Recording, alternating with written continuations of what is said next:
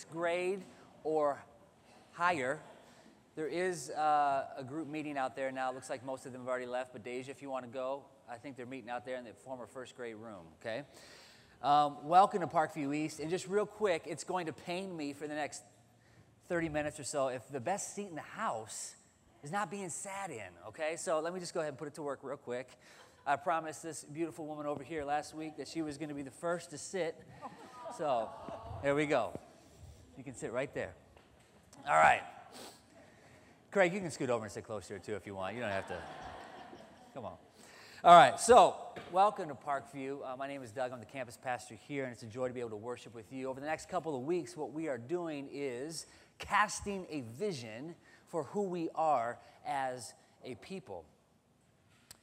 In order to know what we are going to be doing, we first have to kind of know what our job is. And as a church, Jesus has called us to make disciples of all nations, right? And so as a church, that is what we are called to do in our community and across the globe, is to make disciples, right? To make folks who will pursue Jesus in everyday life. So the question is, how do we do that? Last week, we raised a banner here for what Sunday mornings look like. The structure that we are going to put in place as a church that will allow us to help make disciples in our community are 3 G's: gather, grow, and go. Last week, we raised a banner for what it looks like for us to gather on Sunday mornings as a people. And my hope is that as you walk in these doors, you do so this morning with an expectation to encounter the living God. When we meet on Sunday mornings, we meet primarily to worship the living and eternal God. And when we do that, this beautiful thing we saw last week happens. We serve as an encouragement to one another. So as we sing songs and you hear the person next to you singing words that reflect the gospel reality, what happens is your faith is encouraged. So as you walk into church on Sunday mornings, my hope is, like I said last week, that this would be a priority for you to meet together weekly, that it would be something we saw in Hebrews 10 that we do not neglect, right? But it would be the first thing that would be put in our weekly calendar as we consider what lies before us, Sunday morning worship, that we do not neglect it, right? This week, we are turning our attention to what does it mean to grow. One of the things I love about this church is that so many of you, when we started East Campus, were drawn to what we are doing as a church because it's an opportunity to reach the community with the gospel, right? It's an opportunity to let the God see God's kingdom build right here on the east side of Iowa City. And so many of you were drawn to that mission, and I applaud that, and I'm so encouraged. I love that. Okay? But this morning, our focus is going to be not just on how do we take the gospel and allow it to expand from us, but how do we take the gospel and let it sink deep in us so that we might grow in Christ likeness, right? We don't want to serve the Lord on mission at expense of our own faith. It simply won't work, right? We want to be a people who are committed not just to gathering together to proclaim His excellencies, but also to feast on His word for nourishment of our soul, that we would be a people who want to grow, okay? So this morning, if you have your Bibles, and I sure hope you do, I would invite you to open them up to the book of Colossians. We are in the book of Colossians. You can turn to chapter 3. I'm still deciding how many verses I'm going to read, and I think I'm just going to read a half of a verse, okay? A half of a verse. Colossians chapter 3, verse 5a. Verse 5a, okay? Put to death, therefore, what is earthly in you. It's a verse that you guys could commit to memory right now. Well, a portion of a verse that you could commit to memory right now. Put to death, therefore, what is earthly in you. Let me pray, and we'll dive right in. Father God, thank you for your word this morning, Lord. We believe this word is true. We know it to be eternal, Lord, and our prayer is simple, that you would take this eternal truth, that you would write it on our hearts, Father, and that you would use your voice, your word right now to conform us to the image of your Son. Lord, I pray that it would be clear, Lord, what you would have for us this morning and how we can be challenged in it. We ask these things in your holy and precious name. Amen. Well, I mentioned a couple weeks ago that my family and I took a road trip out west, and I've got just two quick stories from that I'll probably share this morning just as illustrations. The first is one of the parks that we went to was Yosemite. So Yosemite in Northern California is a beautiful, beautiful park. Never been to it, and didn't really know much about it. So we kind of Googled a little before. What are some of the things to see there? If you've ever been, or even ever been to kind of the Bay Area, Yosemite, it's a beautiful, beautiful park, right? These massive trees, huge granite rocks, so many wonderful things to see. We just spent a day there and just scratched the surface of what God had created, is just beautiful creation that is Yosemite Park. One of the things that I wanted to do was to find, with little kids, we could kind of only explore things that were close by. And so just what are some of the waterfalls that are there that are beautiful? Well, we found one. It's called Bridal Veil Falls, and I think there's a picture of it there. It's not the greatest resolution, and it's not one that I took, all right, but it's one that I found online. Google it if you want. Bridal Veil Falls, beautiful. What made this such a wonderful thing was it was a real short hike. Could get to in just a few minutes with little kids. That was important. So we got there, and as beautiful and glorious as that looks like, you would think, it's what it really looks like is, next picture is that, full of people, all right? Just constantly, just everywhere you go, it's just crowded with people. You'll notice at the end of kind of the falls, there's these big, huge rocks, right? And so the activity that is as people get there, you want to get as close as you can to the action. So you find yourself climbing one rock after another. The trick with these rocks, though, is that they are incredibly slippery. They don't even look wet, right? But if you step on them, your foot will slide. So the whole time you're walking, you're bracing yourself with other people. You can make that picture go away. While I was taking my children up there, the boys who are a little more adventurous, they went on ahead just a little bit, kind of gave them a limit. You can't go past that rock. Right? So they got up there, got as close as they could. And with Liana, we got a little close. We didn't get quite as close as they did, but we found a spot that was kind of, the water was pooling, and she was kind of playing in the water. And while I stood there, keeping an eye on the boys and an eye on her, I happened to notice out of the corner of my eye a gentleman who was in the process of following up where everybody else was going. He was standing on a rock. While he was standing there, he began to realize that in order for him to get where he was to where he wanted to be, he had to go from one rock to the next. However, the distance between those two rocks was one that you could tell. Now, I was kind of just watching outside of my eye because it was kind of funny as he stood there, like just building up the courage to jump to the next rock. Right? And he's kind of hesitated, and and he just every now and then he'd look around to see if anybody else is watching. And when he'd look my way, I'd quick look back down. Right? Just to see how is he actually going to make the jump? The dude stood there for at least, and I'm not even exaggerating, at least 5 minutes, like building up the courage. And every now and then he'd check his phone, and he'd go back, and he just wasn't confident in his ability to get over that stream of water and not just totally embarrass himself, right? It was funny. It was funny at the time, right? So after a few minutes, he eventually, his partner, his girlfriend, whoever it was actually ahead of him, came back, jumped over it, saw him, and he just gave up and walked back down the hill, right? So he didn't even do it. And I share that story because it serves as a pretty good illustration of how we oftentimes approach spiritual growth, right? That oftentimes we can consider where we are. We know where we are right now, right? You know spiritually where you are presently, right? And odds are you have in your head an idea of where you ought to be, where you want to be, right? And oftentimes as you consider the gap between where you are and where you want to be, it can leave you feeling kind of like that guy on the rock. Like in order to get from here to there, it seems like an impossibility. It seems daunting. It is frustrating. You feel discouraged, maybe in your lack of ability to grow spiritually. And oftentimes it can leave us so discouraged that we hang our head in shame and walk away. I don't know if that describes you as you consider growing spiritually. Growing spiritually. I'm sure all of us can relate in some way or another. This morning's text is really good news for us because it tells us a remarkable truth.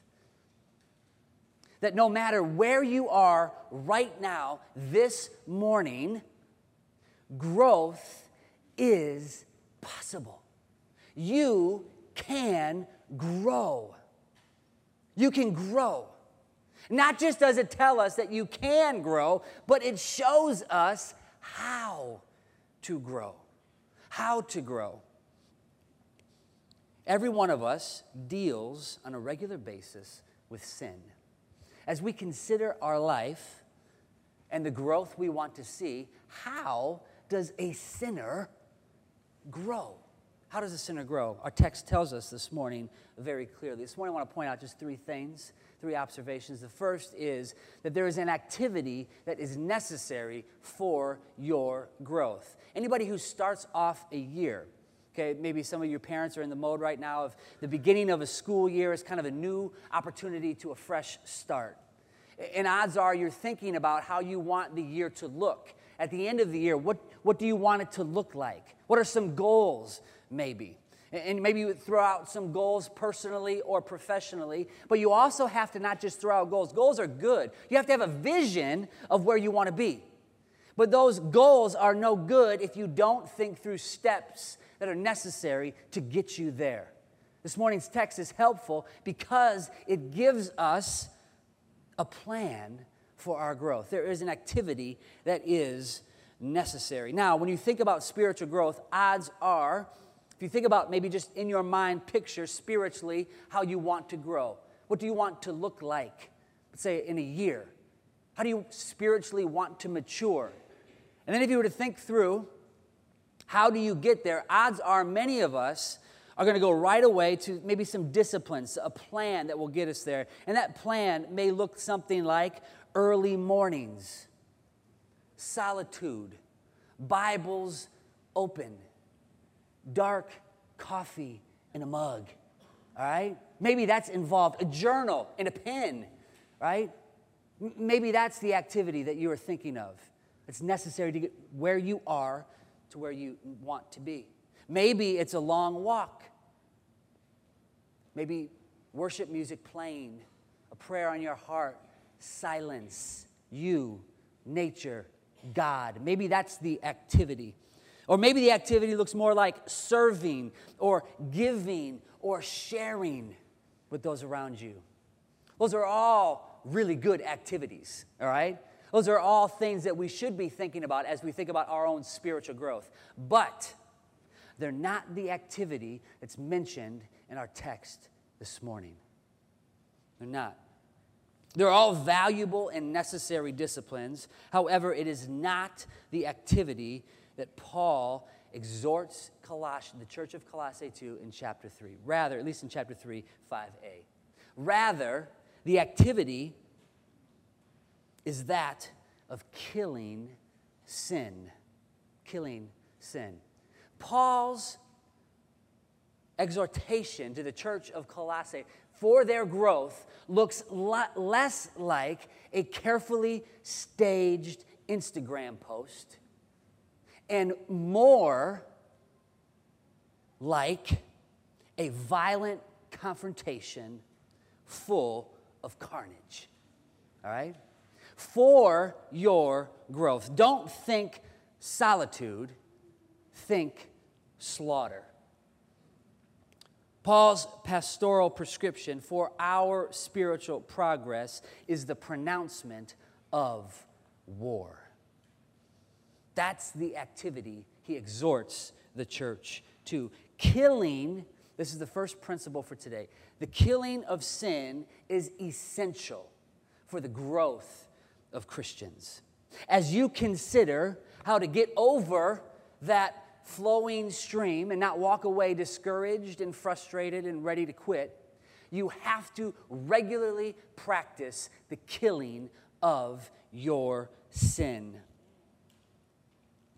To this point in his letter to the church of Colossae, Paul has established the supremacy of Christ in all things. He has also established the means by which we receive salvation in Christ. In chapter 3, he shifts his attention from these big theological concepts to incredible implications that come from the truths he's established. What's wonderful about Colossians chapter 3, this is one of my texts that I use usually when I do officiate a wedding. I usually find myself in Colossians chapter 3 because it gives us wonderful daily implications of the gospel. It is amazingly practical. A number of years ago, there was an individual, a friend of mine, who was feeling frustrated in his spiritual walk. So he wanted to go out for coffee. We met over at a place to grab some coffee, and it was late at night, and he was beginning to open up and share with me why he was so frustrated in his spiritual journey. And all of it boiled down to his frustration with nagging, persistent sin that would not leave him alone. And his question to me was simply, what do I do with this sin? What do I do with the sin that is evident in my life? I see moments of victory, but yet its presence remains. He identified what every one of us can relate to in some way, shape, or form. Every one of us in our pursuit for Christian maturity has to know, how do we deal with sin? Paul's prescription is simply kill it. Put it to death. Look at verse 6. Verse 5. Put to death, therefore, what is earthly in you. Put it to death. Kill it. Destroy it. Disrupt the peace. Wage war in a take no prisoners kind of way. Why is the killing of sin so necessary, so essential for our spiritual progress? Well, a couple of reasons. First, you'll notice the word therefore, which is a really helpful word in understanding the author's intention. Therefore is referring to what is before in verses 1 through 3. And in verses 1 through 3, Paul establishes a really helpful concept. His concept that he has established is, see it in verse 3a, for you have died. For you have died. This is how Paul talks about our salvation, what has happened to us. We have died. He puts it this way in Romans 6, 1 and 2. What shall we say then? Are we to continue in sin that grace may abound? As we have received this grace and mercy from our Savior, should we continue to walk in sin? It says, by no means, in verse 2, how can we who died to sin still live in it? Paul's understanding of what has happened to us spiritually is that there is death that has taken place in us. As we surrender our lives to Jesus and receive the grace and mercy He extends to us by the saving work He accomplished through His death and resurrection, we become dead to sin. So therefore, if you are dead, therefore you need to put to death what is earthly in you, the sin that exists. Because you are dead, kill it. The old self, he says, is gone. You are a new creation. You have been born again. Other reason we see in verses 1 through 3 that we should be putting sin to death is because our focus in life has been radically altered. He tells us in verses 1 through 4 that we are to seek things that are above where Christ is. He says this twice. Our mindset has been redirected. We should be eager to make sure our affections are in line with our focus, which is above, not driven by or given to that which is below. He lists off several sins: sexual immorality, impurity, passion, evil desire, and covetousness, which is idolatry. Really, if you were to look at these words, they all have to do with the first one, sexual immorality, right? The word passion really could be translated lust, okay? Evil desires, they all have to do with an appetite that we have that is earthly in us to constantly want more, to not be satisfied. These are earthly vices. They're an appetite, an inappropriate desire for more, a desire so strong for more that it consumes your thoughts on a daily basis. Desires that are so valued, they are fed so much that the place that they occupy in your life is actually higher than God. They can be classified as idolatry. What's also interesting about the first list of vices he mentions in verse 5 is that these are oftentimes hidden sins, right? They are sins that are known maybe primarily and only exclusively to you. You oftentimes don't see them outside, right? These are ones that are hidden deep inside you. And he says, put them to death. He lists another list in verse 8 through 9. I'll read that real quick. But now you must put them all away: anger, wrath, malice, slander, and obscene talk from your mouth. If you will notice, these are completely opposite. These are ones that are visible, that people can hear, right? So essentially, every sin, that which is inside of you that no one can see, and that's what comes out of you because of what's inside of you that everybody can see and hear, put it to death. Put it to death. The Greek philosophers of the day would have rejected immorality, right? What is earthly in us. They would have taken issue with what Paul says here. They would have taken issue with it because their interest was primarily due to their fascination with a life well lived. The Greek philosophers wanted us to live a virtuous life. And this idea, this concept of a virtuous life was motivation enough for us to be straining towards it. Paul wants you to live, Jesus wants you to live a good life. He wants you to live a holy life. Be holy as I am holy. He wants you to pursue a virtuous life. But that's not the only reason why he wants you to kill sin in your life. Okay? Not just for the possibility of a good, virtuous life. Rather, he says, put these things to death. Why? He says it in verse 6. On account of these, the wrath of God is coming. Paul says, put it to death. Take this presence of sin in your life seriously. Deal with it seriously because God deals with the sin in your life seriously. It's no small thing what happened on Calvary, right? He's demonstrated not just his love for us with the cross, but how serious he takes your sin. Even the ones that you may think is not a big deal. Covetousness. Seriously? A big deal? Kill it daily? He says, yes. Why? Because it's because of that covetousness, your desire for more and more and more, no matter what it is, inability to be content in life with who you are and what God has given you, God's wrath comes upon it. Take sin seriously. Wage war against sin in your life. Put it to death. Because if you don't, it will kill you. Take it seriously because it is tremendously dangerous. If you think about what we want to see God accomplish through our church, if we don't take our own personal sin seriously, I guarantee you what we want to see happen won't. If we are not committed to being followers of Jesus who want to be renewed daily and pursued so that we look like him in his image, and we're not committed to killing sin on a regular basis, folks, we will just look like everybody else around us, right?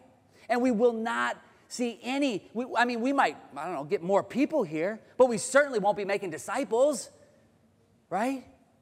Which is what we're setting out to do. Take sin seriously. J.I. Packer tells a one of his books, he tells a story about a comic I think he saw years ago where there's a man sitting in an armchair who had a shaggy dog that he possessed. And the dog slipped out, and moments later, a lion slipped into his place and sat down right where the shaggy dog was sitting. The man did not notice the lion, right? And he began to reach down by the armchair and began to pet the lion, running his hands through the mane of the lion, not realizing, shall we say, that he had a problem, right? He was interested in petting the beast, taming the beast, enjoying the company of the beast, not recognizing that at any given moment, the beast, all he had to do was open his mouth and the man would be no more. Folks, sin works in our life in a very, very similar way. We don't want to treat sin as if it is our friend.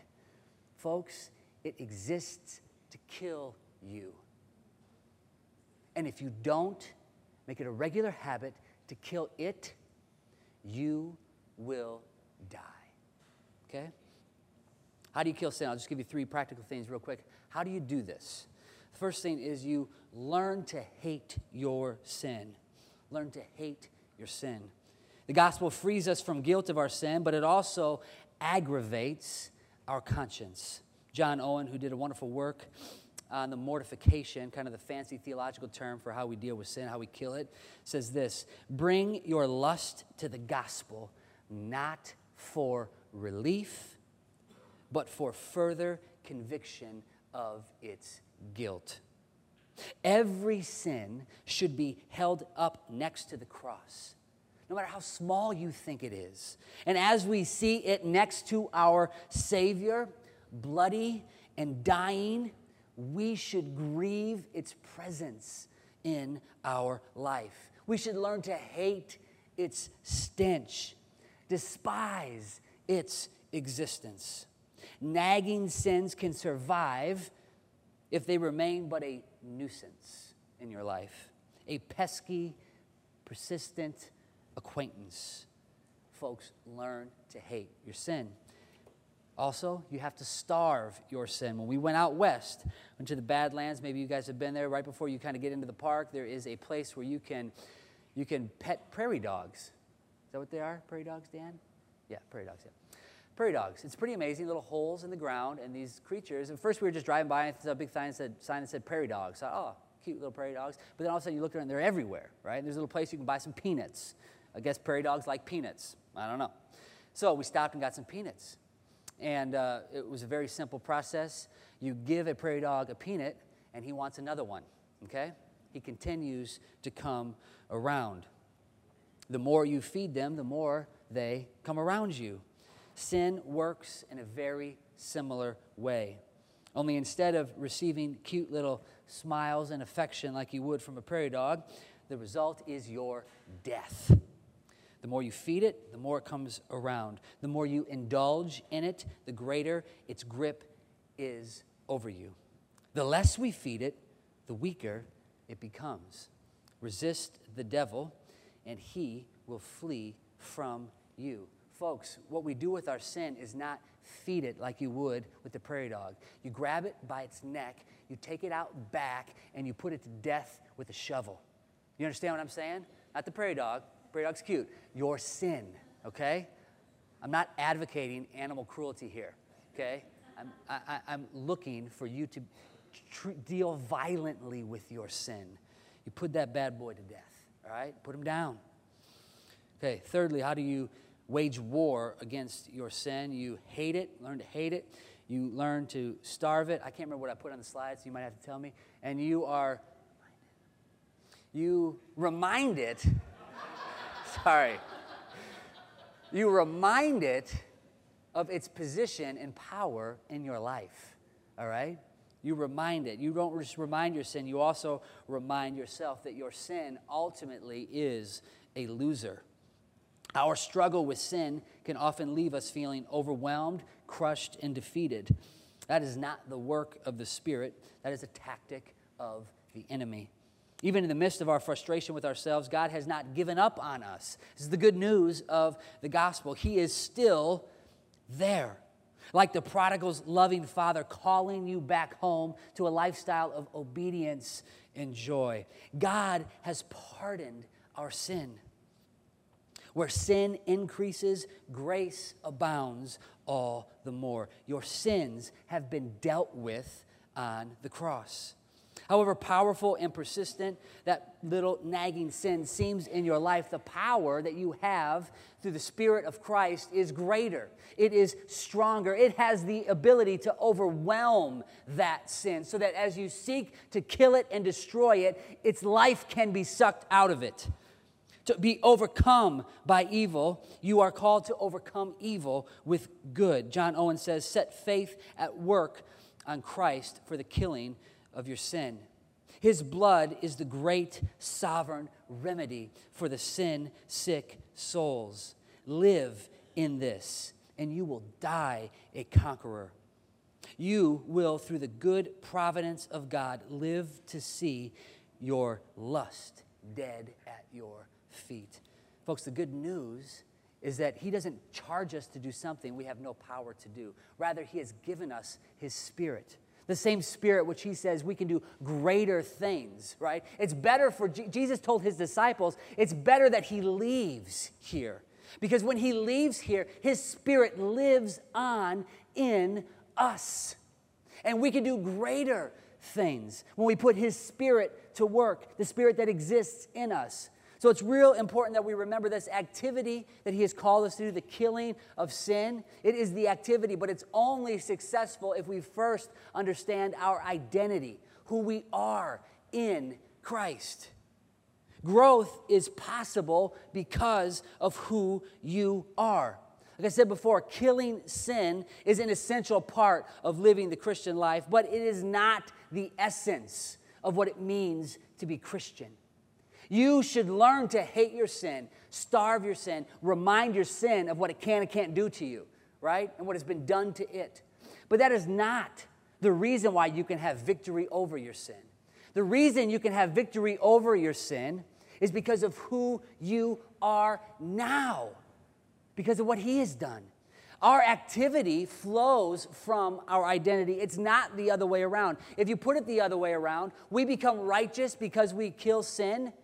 If you put it that way, that's not the message of the gospel. The message of the gospel is because of who you are, because of your identity, you can kill your sin. You can become righteous. Christ calls you that. The reason we have this ability is because God says that we are in Christ. This is one of Paul's favorite terms. Paul doesn't use the word Christian. When he describes who we are as followers of Jesus, the most common phrase that he uses is this phrase, in Christ. In Christ. This little phrase can easily just be read over, and yet it is completely profound. If you are a follower of Christ this morning, you are in Christ. And what in the world does that mean? Well, we had better know. We had better know. We are in Christ, and Christ, the Bible says, to make it all the more confusing, is in you. All right? This is a fancy term the theologians use for this is called union with Christ.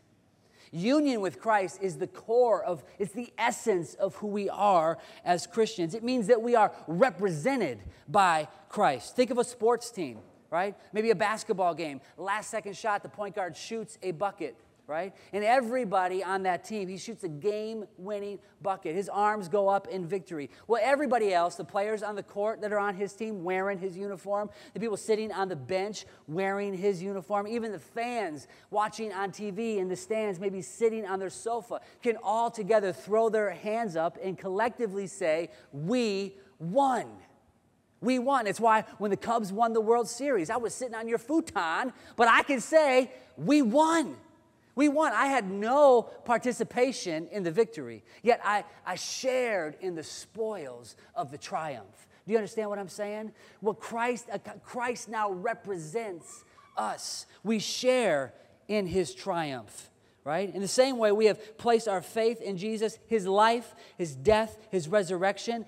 Christ represents you. You've been united with him and all that he has done. That's why we can say we have been crucified with him. We have been buried with him. We have raised with him.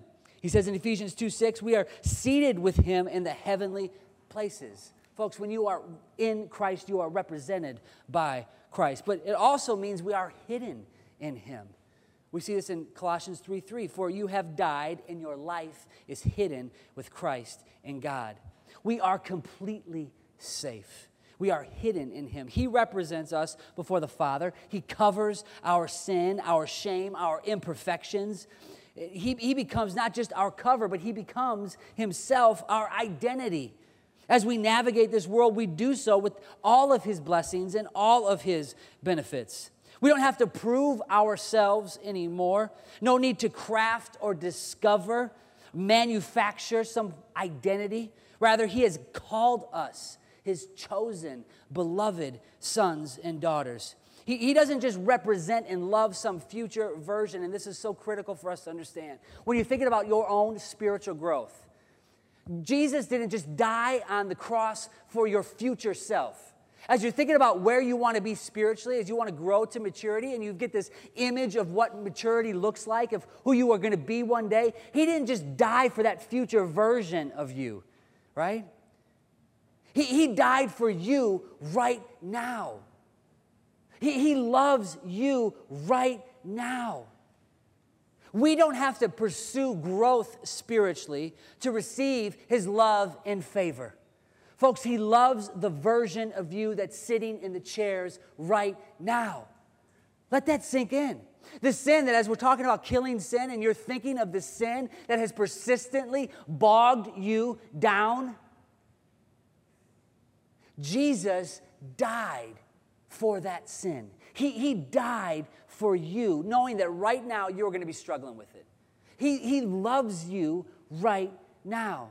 The response should be, it should propel us to want to grow, right? As we understand his grace and mercy more and more.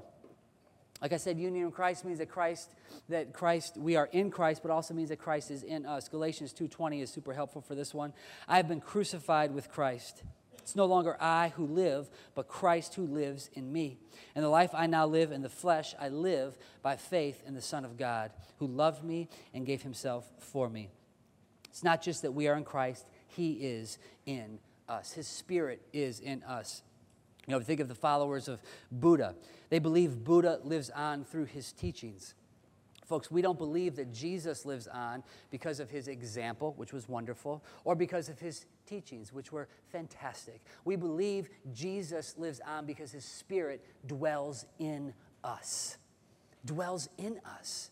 And every single one of us. Apart from this, we don't stand a chance at growing spiritually. We don't stand a chance at becoming more and more like him, right? He has given us the resources that we need to overcome sin in our life. Last thing I want to point out just real quick is there's the activity that's necessary for spiritual growth. There's the identity that's necessary for spiritual growth. Lastly is the community that's necessary for spiritual growth. In verse 11, we've looked at this verse many times. It says, here there is not Greek and Jew, circumcised and uncircumcised, barbarian or Scythian, slave, free, but Christ is all and in all. The word here is one that many times I've circled that word here. Where is here? Right? Paul tells us of the cosmic implications and realities of who Jesus is. The first couple of chapters of what he has done for us. And as he turns his attention into the implications of practical daily living as followers of Jesus, he says, here there is no Greek, no Jew. There's no distinctions, right, between these sort of national cultural distinctions. Circumcised or uncircumcised, sort of religious distinctions have gone away. Barbarian and Scythian, class or the educated versus the uneducated, those distinctions have vanished. Slave and free, the economic or the social distinctions. Here, those distinctions don't exist. So the question is, where is here? Well, in the same way he's given us new life, he's also created a new humanity. And we are called to live this we are called to be who we are, not individually in isolation, but rather corporately as a people. If you were to read on, 12 through 17 of Colossians, just focus on all of the ways he exhorts us to take off who we used to be, like die to those earthly desires and the things that are of the flesh, die to those, and then put on a certain way. This is the way I want you to live. If you look at the list of virtues, ultimately, you will see the corporate realities of all of those. The way that we love one another, the way that we forgive one another. It is corporate in nature. It's because he has created a new humanity. Dietrich Bonhoeffer says this in The Cost of Discipleship: the community of the saints is not an ideal community consisting of perfect and sinless men and women. If you are new and visiting this morning, I hate to disappoint you, but the people in this room, the people who call Parkview East home, are not perfect, right? We are not perfect. The thing that we don't share perfection in common. What we do share in common is our need for someone else who was perfect. Because all of us are in the regular habit of dropping the ball, of jumping and falling in the stream. Every single one of us. What we share in common is the need for this gospel of forgiveness, right? No, it is a community which proves that it is worthy of the gospel of forgiveness. I love that phrase. We prove regularly. If you spend more than an hour with me, you will know I have proven myself in desperate need of forgiveness, right? That's what we share here as a people. Every single one of us is a construction project, right? That God is constantly working on. And as we come together as this new humanity, we don't just set our distinctions aside. We set expectations for one of us to be perfect aside, right? Because that's not going to happen. That's why Jesus died. If any one of us did not need to be asking for forgiveness, it would devalue what Jesus did on the cross, right? It would take away from the power that he displayed on the cross. It's a community which proves that it's worthy of the gospel of forgiveness by constantly and sincerely proclaiming God's forgiveness. What we do on a Sunday morning when we gather is we proclaim and we celebrate that though we are not perfect, we have a Savior who was. And so that our sins could be removed for us, so that we could be hidden in Christ, represented by him. We proclaim that to one another. We celebrate that together. Folks, our hope at Parkview East is that we would build a culture where it is okay. I think there's a famous book by that. Okay to not be okay. Does that sound like a famous book? Maybe a psychology book back in the 70s or something like that? It's okay to not be okay, because every single one of us, honestly, I hate to break it to you, you ain't okay. All right? Messed up. And if you came with somebody, maybe a visitor, maybe a spouse, I don't know, the more you know that person, the more you know how messed up they are. Right?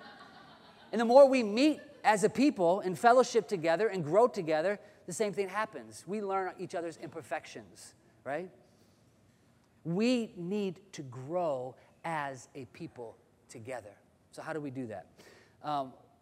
We have a couple of different ways that we do that here at East, okay? Just in closing, I want to call you to participate in this, okay?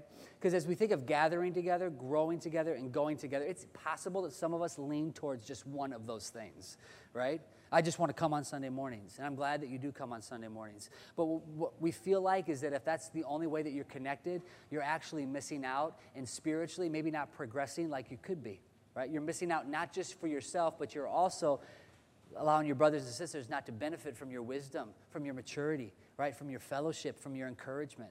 And so we would invite you to participate in all of these. So to grow, we do that a few different ways here. One of the ways that we do it is through community groups. Jeremy mentioned, right there he is, that tonight is kind of the last of the summer. Community groups have been gathering together at 5:30 primarily. This will be the last time that we do that, all of the community groups together here.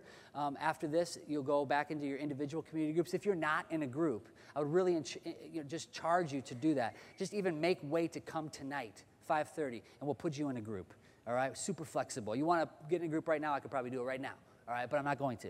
All right, 5:30 tonight if you want to get into a community group. Those are the primary sort of mechanism by which we grow together, where we open up and share life, we open our homes, we open the Bible, we get in God's Word. okay? Next thing we have is women's and men's ministry. We want to provide several times throughout the year where men can kind of come together collectively, where they can open the Bible, they can open each other's lives, get into those things. And so we have several events. You have a card. This week, the welcome card is a little different on your bulletin. If you want to get connected in one of these things, what I want you to do, put your email and just check the box. I haven't even looked at the card, but I'm assuming there's a place for those things, right? Yes. Okay, there's a box. Very good. So if you want to get connected in women's ministry, Stephanie, do you want to just say quickly a plug for women's? Yeah. So Saturday, the 14th of September, we're going to have a women's gathering. We've been doing this about every other month throughout the year. It's just mostly fellowship, getting together, talking. We have topics and talk. That's 2 to 4 on Saturday the 14th. We'll be here with this great classroom. If you're not on my email list, see me at the table out here, and I'll get you hooked up. And then there's also some Bible studies happening on Central Campus. I've got information at the table. I can share with you if you want to know more about them. Very good. And there's also opportunities for men. So if you want to get connected, there's several groups that meet kind of in the mornings to read Bibles. And we'll have some other events that will happen, both men and women. So if you want more information on that, check the box, and you can put it in the blue card back there, okay? We also have, like I said, community groups. You want more information on that, check the box. Soul care, if you need biblical counseling, it's something that the church provides, okay? We also want to equip you guys to help provide some of that you guys could do as well. And so if you want more information on maybe receiving biblical counseling or even giving biblical counseling, I would invite you to check that soul care box. Again, put it in the back. And lastly is equipping. We have different things that happen here at 9 o'clock on Sunday mornings, not for the next couple of weeks, but I believe September 15th, Lynn, is that the right day? We're having a First Steps class. So if you are new, if Christianity is new to you, if Parkview even is new to you, we would encourage you to come 9 o'clock starting September 15th. If you want more information, check that box. But it would also potentially lead into maybe membership class. So if you're not a member here, that would be another thing I would encourage you to explore as well. So our hope is that we provide lots of opportunities. Again, we're one church that meets in 3 different locations. Some of those are just exclusively here at East Campus, but then there's also times that we want to connect with Central Campus because they may have more resources that will help really just allow us to grow further. Okay, so my hope is this morning, again, check those boxes, put in the blue box if you want more information on those things.